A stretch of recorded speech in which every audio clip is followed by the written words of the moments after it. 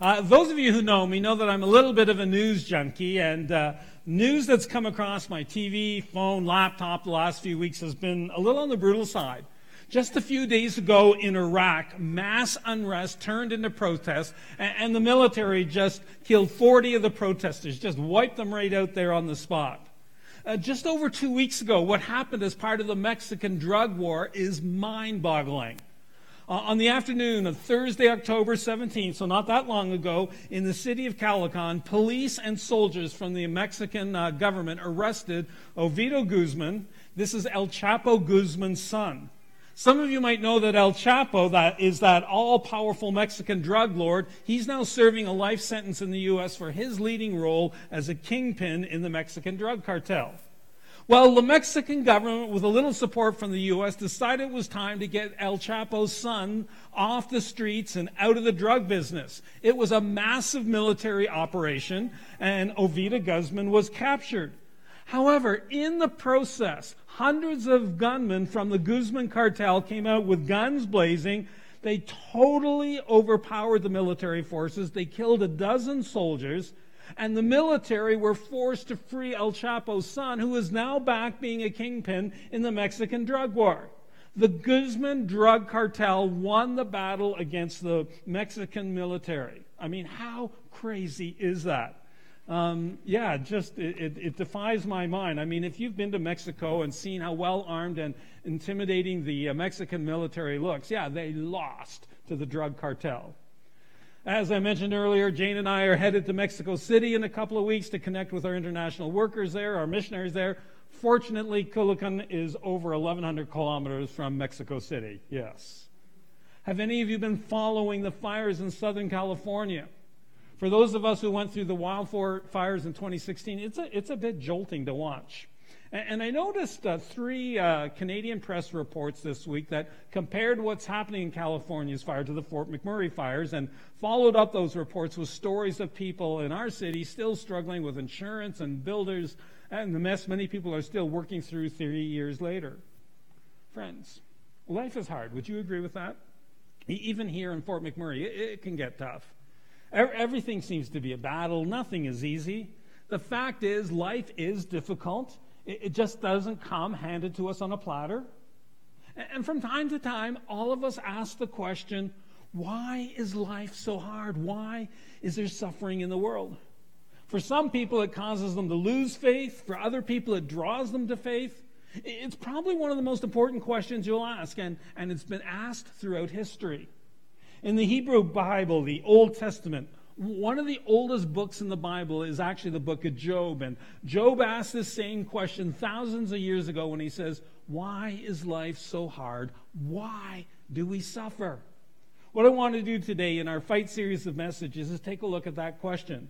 And what I want to do is walk through the Bible to unpack the cause and then look at the damage that's done in our world. And then as we go to communion, we'll celebrate the answer to the mess we're in, that the way through the mess is what Jesus did for us through his death and resurrection.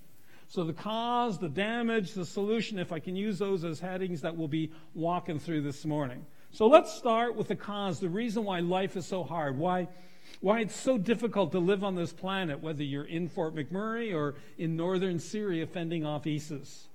To understand the cause, we have to look at many parts of the Bible, but we got to start with the first book of the Bible, the book of Genesis. Now, what you'll find reading the Bible, whether you're reading the Old Testament, when you're reading the Old Testament or the New Testament, what you'll find there is the Bible in its entirety tells us that sin and rebellion against God broke everything. Like absolutely everything. Human life, this planet, the environment, our weather, it was all broken by sin and rebellion. And it all started back with the first human couple, Adam and Eve, way back in the Garden of Eden.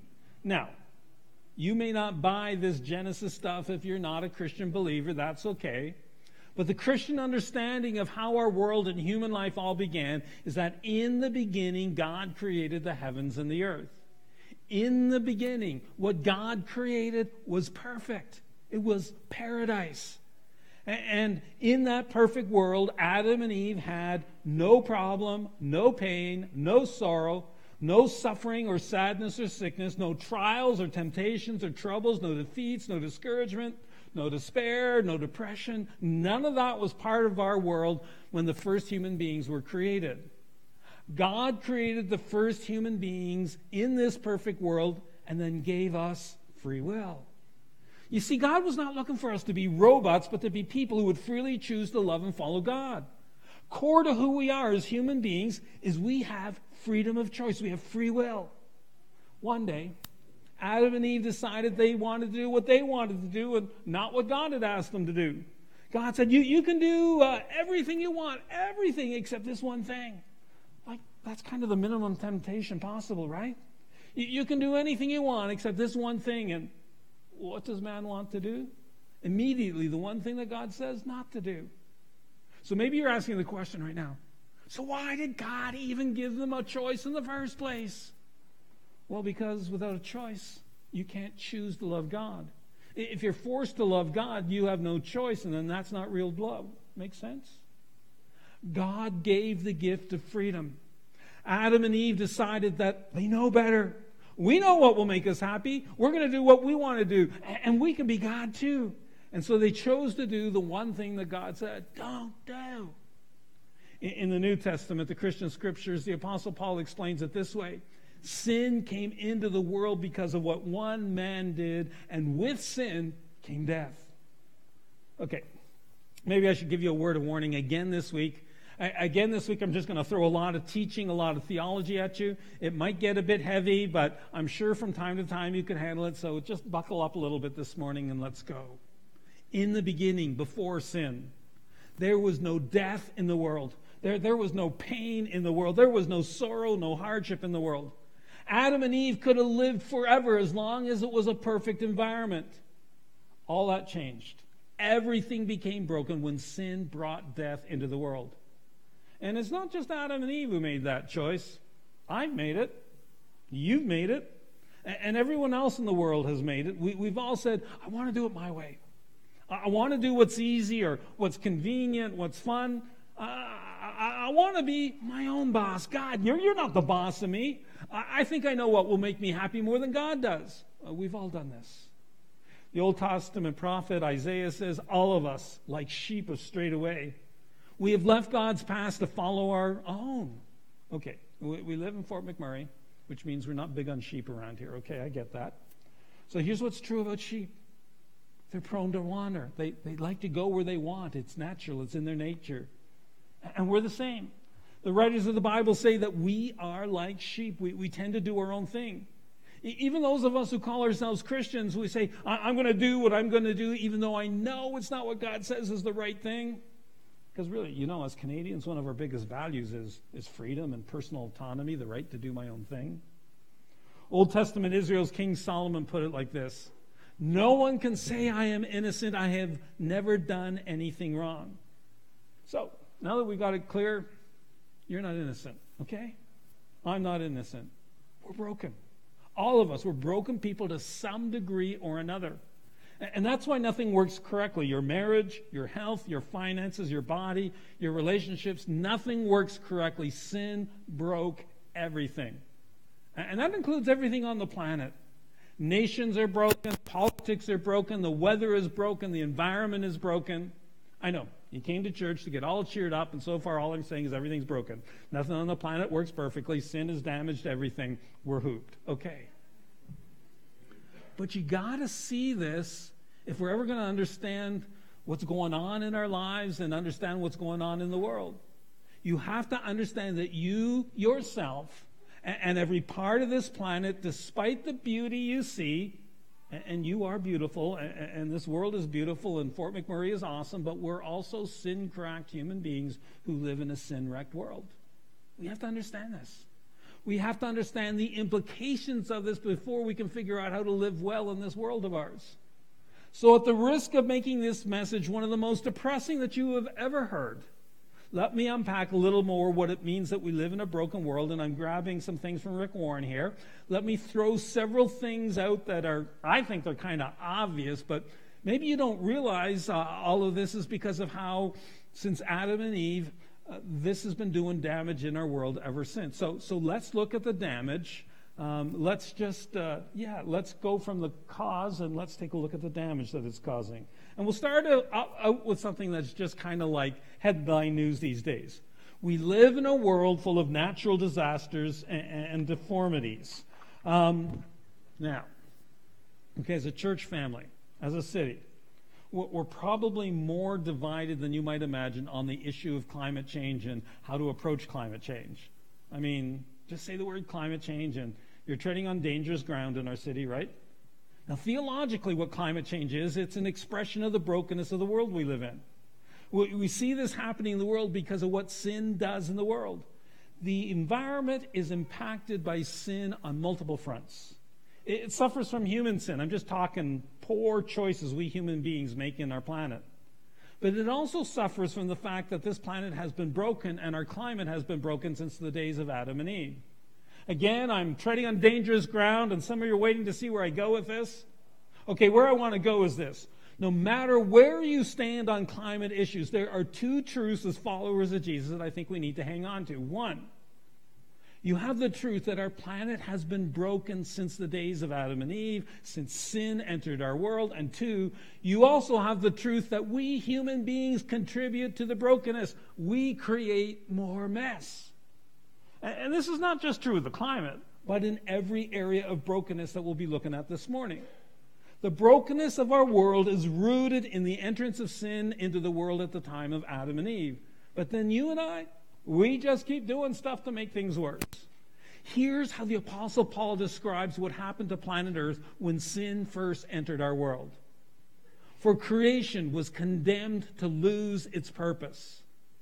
When sin entered our world, everything on the planet was impacted. The purpose of everything was distorted. And hey, let's be honest, deep in all of us is a yearning to return to this paradise lost, where everything works the way it was originally designed to work. Deep in all of us is this desire to see this world restored. Deep inside, we all know that this world is not as it should be. You know that. You have probably figured out by now that, Fort McMurray isn't heaven. It isn't, right? The contemporary English version of the same passage says, creation is confused. It's not working the way it's supposed to be working. That's everything in your world, including your DNA, your parents' DNA, their parents' DNA, and everything else. Have you figured it out yet that your body doesn't always work quite right? So there are emotional disabilities, mental disabilities, there are physical disabilities. Every one of us has defective parts to our minds, our bodies, our spirits, because sin has broken everything. I saw a news clip out of Edmonton this week where a coyote jumped into this backyard and had this blind 1-year-old Pomeranian, kind of a small dog, in its jaws and was attempting to run off with it. Then you see this guy jumping out of the sliding glass door off of the deck. All he has on are his shorts. He must have got them on real quick. Anyways, he gets out there and his arms are flailing and he chases that coyote away. And coyotes eating smaller dogs is just, in Edmonton, is just part of living in a broken world. Could happen here. So animals, people, this planet, we all have defects because sin has broken everything, because creation is confused. The Apostle Paul says all creation groans with pain. Paul is saying that all creation itself is waiting for the time when it will be healed, restored, made whole. To put it more bluntly, the environment needs to be saved, not just people. Our environment needs to be saved. And the good news that you see at the communion table is that day is coming. But I'll get to that in a minute. Let's keep going, though, with the depressing stuff, right? Let's look at the reality of physical decay and death. There was no death on this planet until sin entered the world. There was no decay on this planet until sin entered this world. It was perfect. It was paradise. But now, because sin has entered the world, there is death and there is decay. Solomon writes, no one can control the wind or stop his own death. All that means is you're going to die, okay? I knew you needed to know that. It's coming.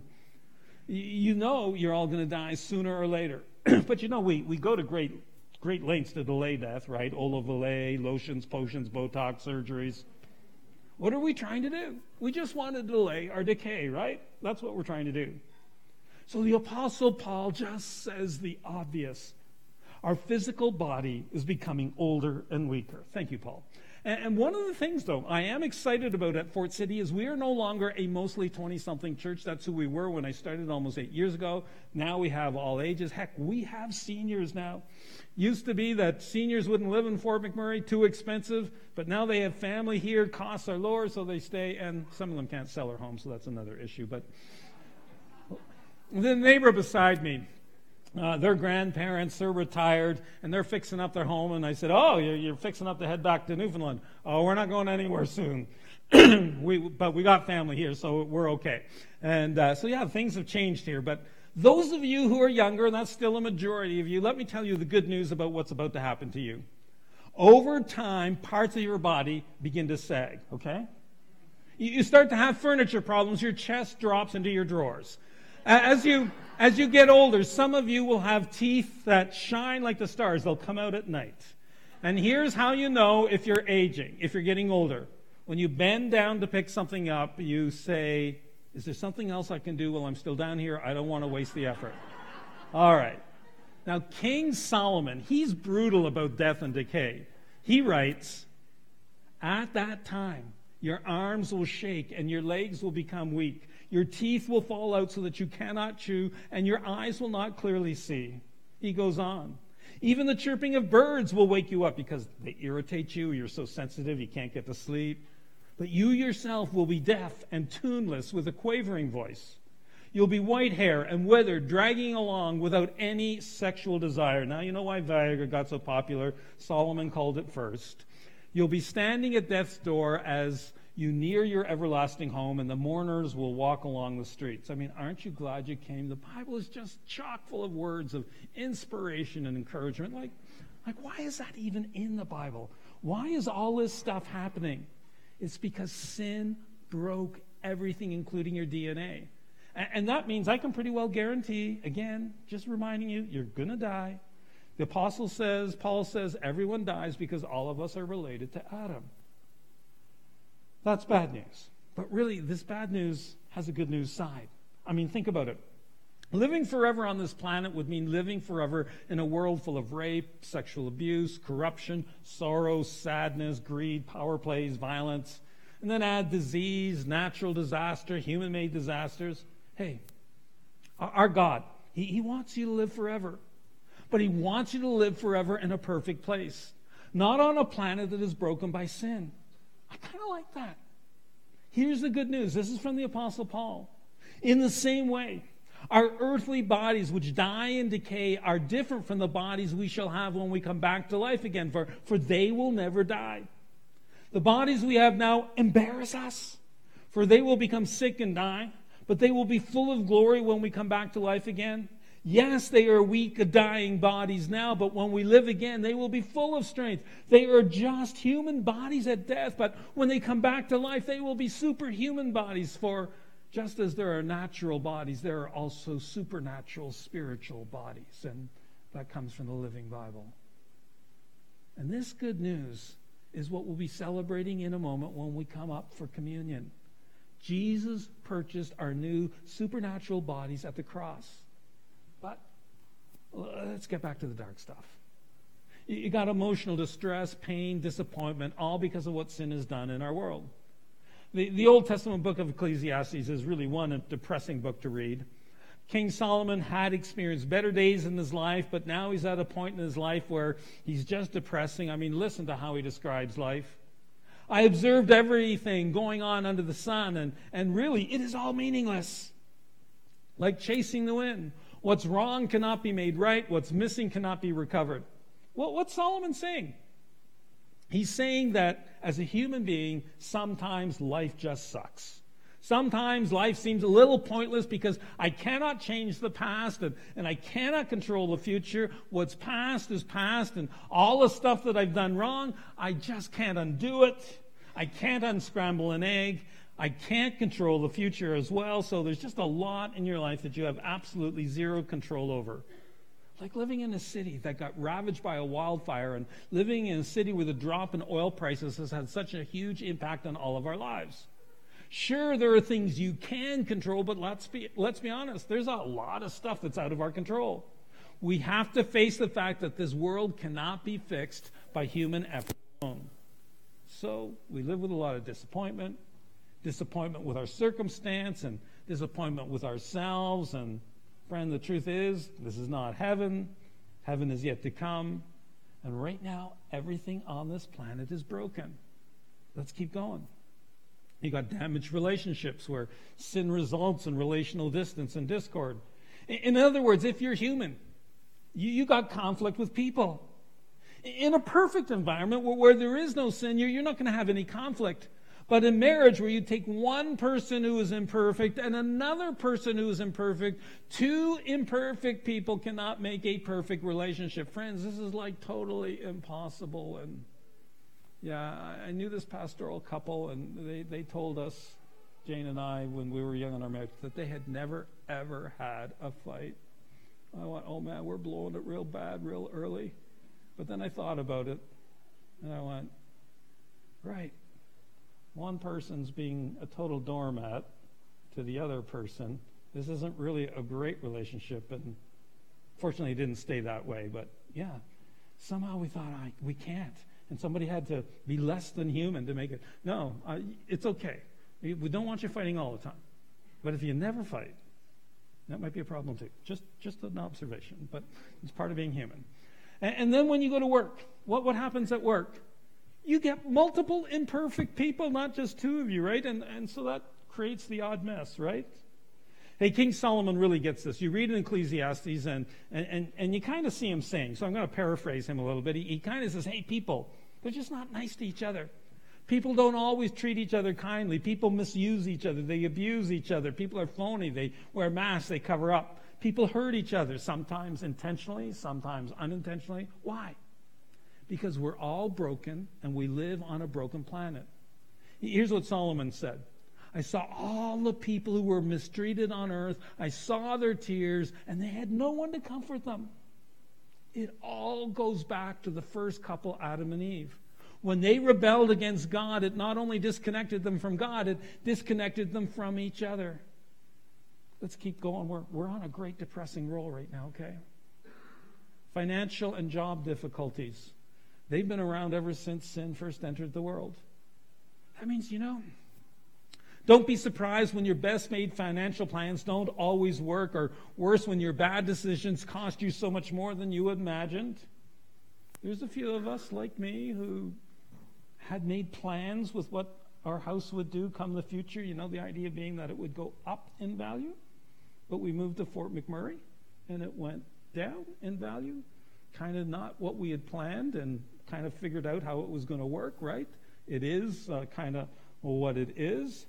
And same thing with your job. It's all impacted by the reality of sin in us and in this world. Take a look at these words from King Solomon. Here is a terrible thing that I've seen in this world. People save up their money for a time when they may need it, and then lose it all in some bad deal and end up with nothing left to pass on to their children. Again, another cheery thought brought to you by the Bible. This part of the Bible, by the way, is called the wisdom literature. Maybe it's just a little bit too wise, don't you think? But then it gets more depressing. We can keep going here. I hated life because the work I did under the sun was meaningless to me. You ever feel that way about work? Well, you're not alone. The wisest man on earth felt the same. He says, so I turned in despair from hard work. It was not the answer to my search for satisfaction in this life. Hey, you got to work. You got to provide for you and your family. You got to work whether it's satisfying or not. But because of sin in the world, a lot of work is just work. It will not always be where we find our satisfaction. If you do find your satisfaction in work, awesome, that's great, but it won't be true for all of us. I love my work, but even this work can sometimes turn into work, right? All of this leads to one last catastrophe that comes from living in this sin-wrecked world of ours. We live with spiritual discontent and darkness, spiritual darkness. If you believe in God, and some of you are just exploring faith and you're not sure, and I'm glad you're here, but if you've reached that point where you believe in God, Have you ever felt like God is like a million kilometers away? When you pray, you feel like he's not listening. What's going on?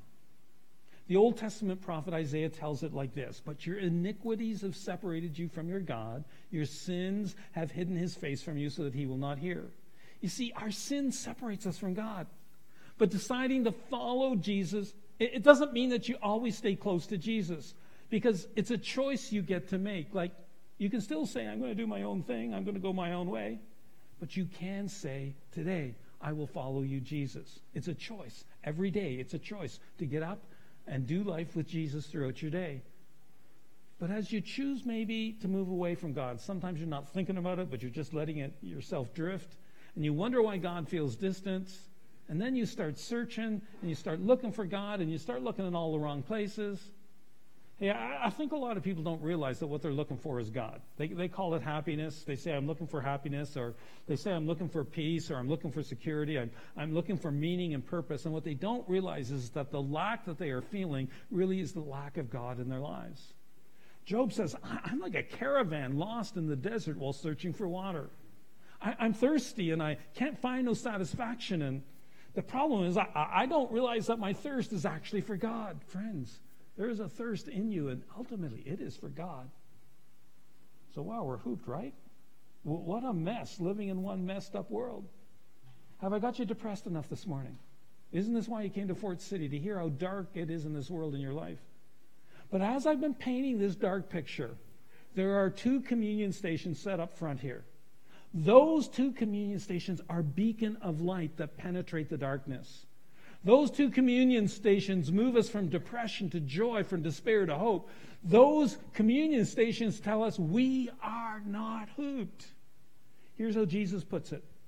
I have told you all these things, like all these dark things, so that you may have peace.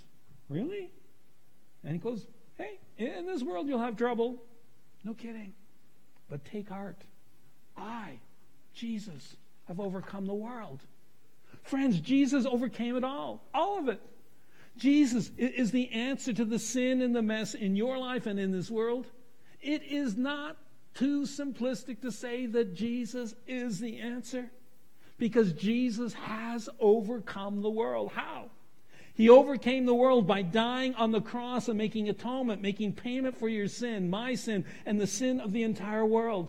When Jesus died, he overcame the curse of sin that breaks this world. The Apostle John says this about Jesus: he himself is the sacrifice that atones for our sins, and not only our sins, but the sins of all the world.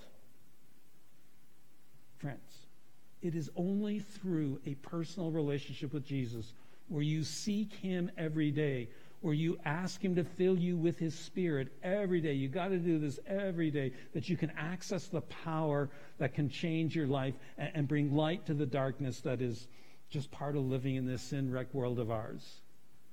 You know, you walk and you talk with Jesus every day by inviting Jesus to be a part of your life every day. Now, hey, you won't fully experience all that Jesus purchased on the cross until eternity. But you know what? Right now you can ask. You can ask Jesus to take what he's done on the cross and apply it to your life, to bring healing, change, and restoration to your life, to give you light to walk in this dark world that can get quite horrific at times. Communion is all about the fact that Jesus has reversed the curse of sin, and you can begin to experience the reverse of the curse in your life. So that's why week by week I just plead with you, come to Jesus. Whatever issues you've got, whatever issues are weighing you down, come to Jesus with your mess. Lay your sin at the feet of Jesus. Lay your mess at the feet of Jesus. Lay your burden down before Jesus. And then just thank him. Thank him that you will experience it all, complete healing and wholeness come eternity.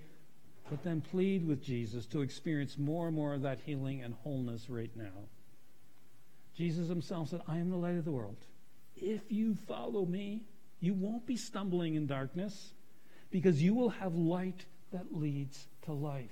Life now, life to the full, life forever. So we ask Jesus to help you, to shed light on your darkness, to help you stop stumbling around? Will you ask Jesus to give you the life you so yearn for, life to the full that starts now and goes on forever? Life transformation, change is possible because of Jesus. Dark circumstances can be turned around because of Jesus. Light can turn up in the darkest of places because of Jesus. And that's what communion is all about. Jesus paid it all. Jesus conquered sin and death on the cross, and he wants to give you light and life now because of the cross. So in a moment, we're going to affirm this truth by coming forward to partake of the sacrament of communion. This is a holy ordinance where I acknowledge that I need Jesus to do what I myself cannot do. I need Jesus to bring light to my darkness, to give me power to overcome my sin and mess and junk that is just doing so much damage and is doing damage all over. I come forward and I take a piece of bread or cracker that pictures the body of Jesus nailed to the cross in payment for my sin and the sin of the world, and I dip it in juice that represents the blood of Jesus that was spilled on the cross, that broke the curse in my life and this planet. And as I partake, it's a time of worship where I go, hallelujah, what a Savior. Thank you, Jesus, for your life-transforming gift of life. Thank you that you are the light of the world. As I partake, I pray. And do this. Pray as you partake. Fill me with your Holy Spirit. Fill me with your life-changing power. Fill me with Jesus. The bread in the middle is gluten-free. And I just want to invite anyone who says, I believe in Jesus, to come, take bread, dip it in the juice, and then partake. And then, take a moment maybe to prayerfully think through what it's all about before don't rush this, okay? You can partake up front here. Maybe that's what works really well for you. Or you can go back to your seat and partake. Whatever allows you to maybe meditate and worship authentically. And our prayer team is going to be up throughout communion and after the service. And what our prayer team is praying is that the work of Jesus on the cross, his healing, restoring work, that it would be applied to your life. So please allow our prayer team to apply the work of the cross to your life through prayer. Let's pray, and then the team will come and lead us in a few songs of communion worship as we come forward, as you are ready to worship through communion. Let's pray. In fact, as I pray, would you take the words that I pray and kind of pray them on your own and make this your own prayer? Let's go. Father, Heavenly Father, I confess that I do get overwhelmed by the reality of sin and mess in my life and by what happens around me, in my family, where I work. Yeah, God, I get down when I look at things in this country and world. So just let them know what you're feeling. I know that things are not as they should be, and I confess that I can be part of the problem.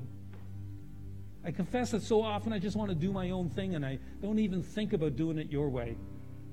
I don't even think about letting you lead me out of this darkness into your glorious light. But today, as I celebrate communion with the rest of my church family, I want to worship you. I want to give you thanks for the gift of Jesus. That Jesus broke the power of sin and death. That Jesus lifts the curse. That Jesus can change my life. That he can make my circumstances better. He can shed light in the midst of darkness. So as I take bread and dip it in the juice, as I partake of communion, I ask you to come and fill my life. Fill me with your light, your love, your power. Fill me with Jesus through your Holy Spirit. And as you fill me, would you give me joy to live and love well in the midst of all the sin and mess that is around me? Would you do a work of healing and restoration in my life and life of those I love and the lives of those I work with? And would you use me to be an instrument of your love, bringing your light into this world? I pray all this in Jesus' name and for his glory. Amen.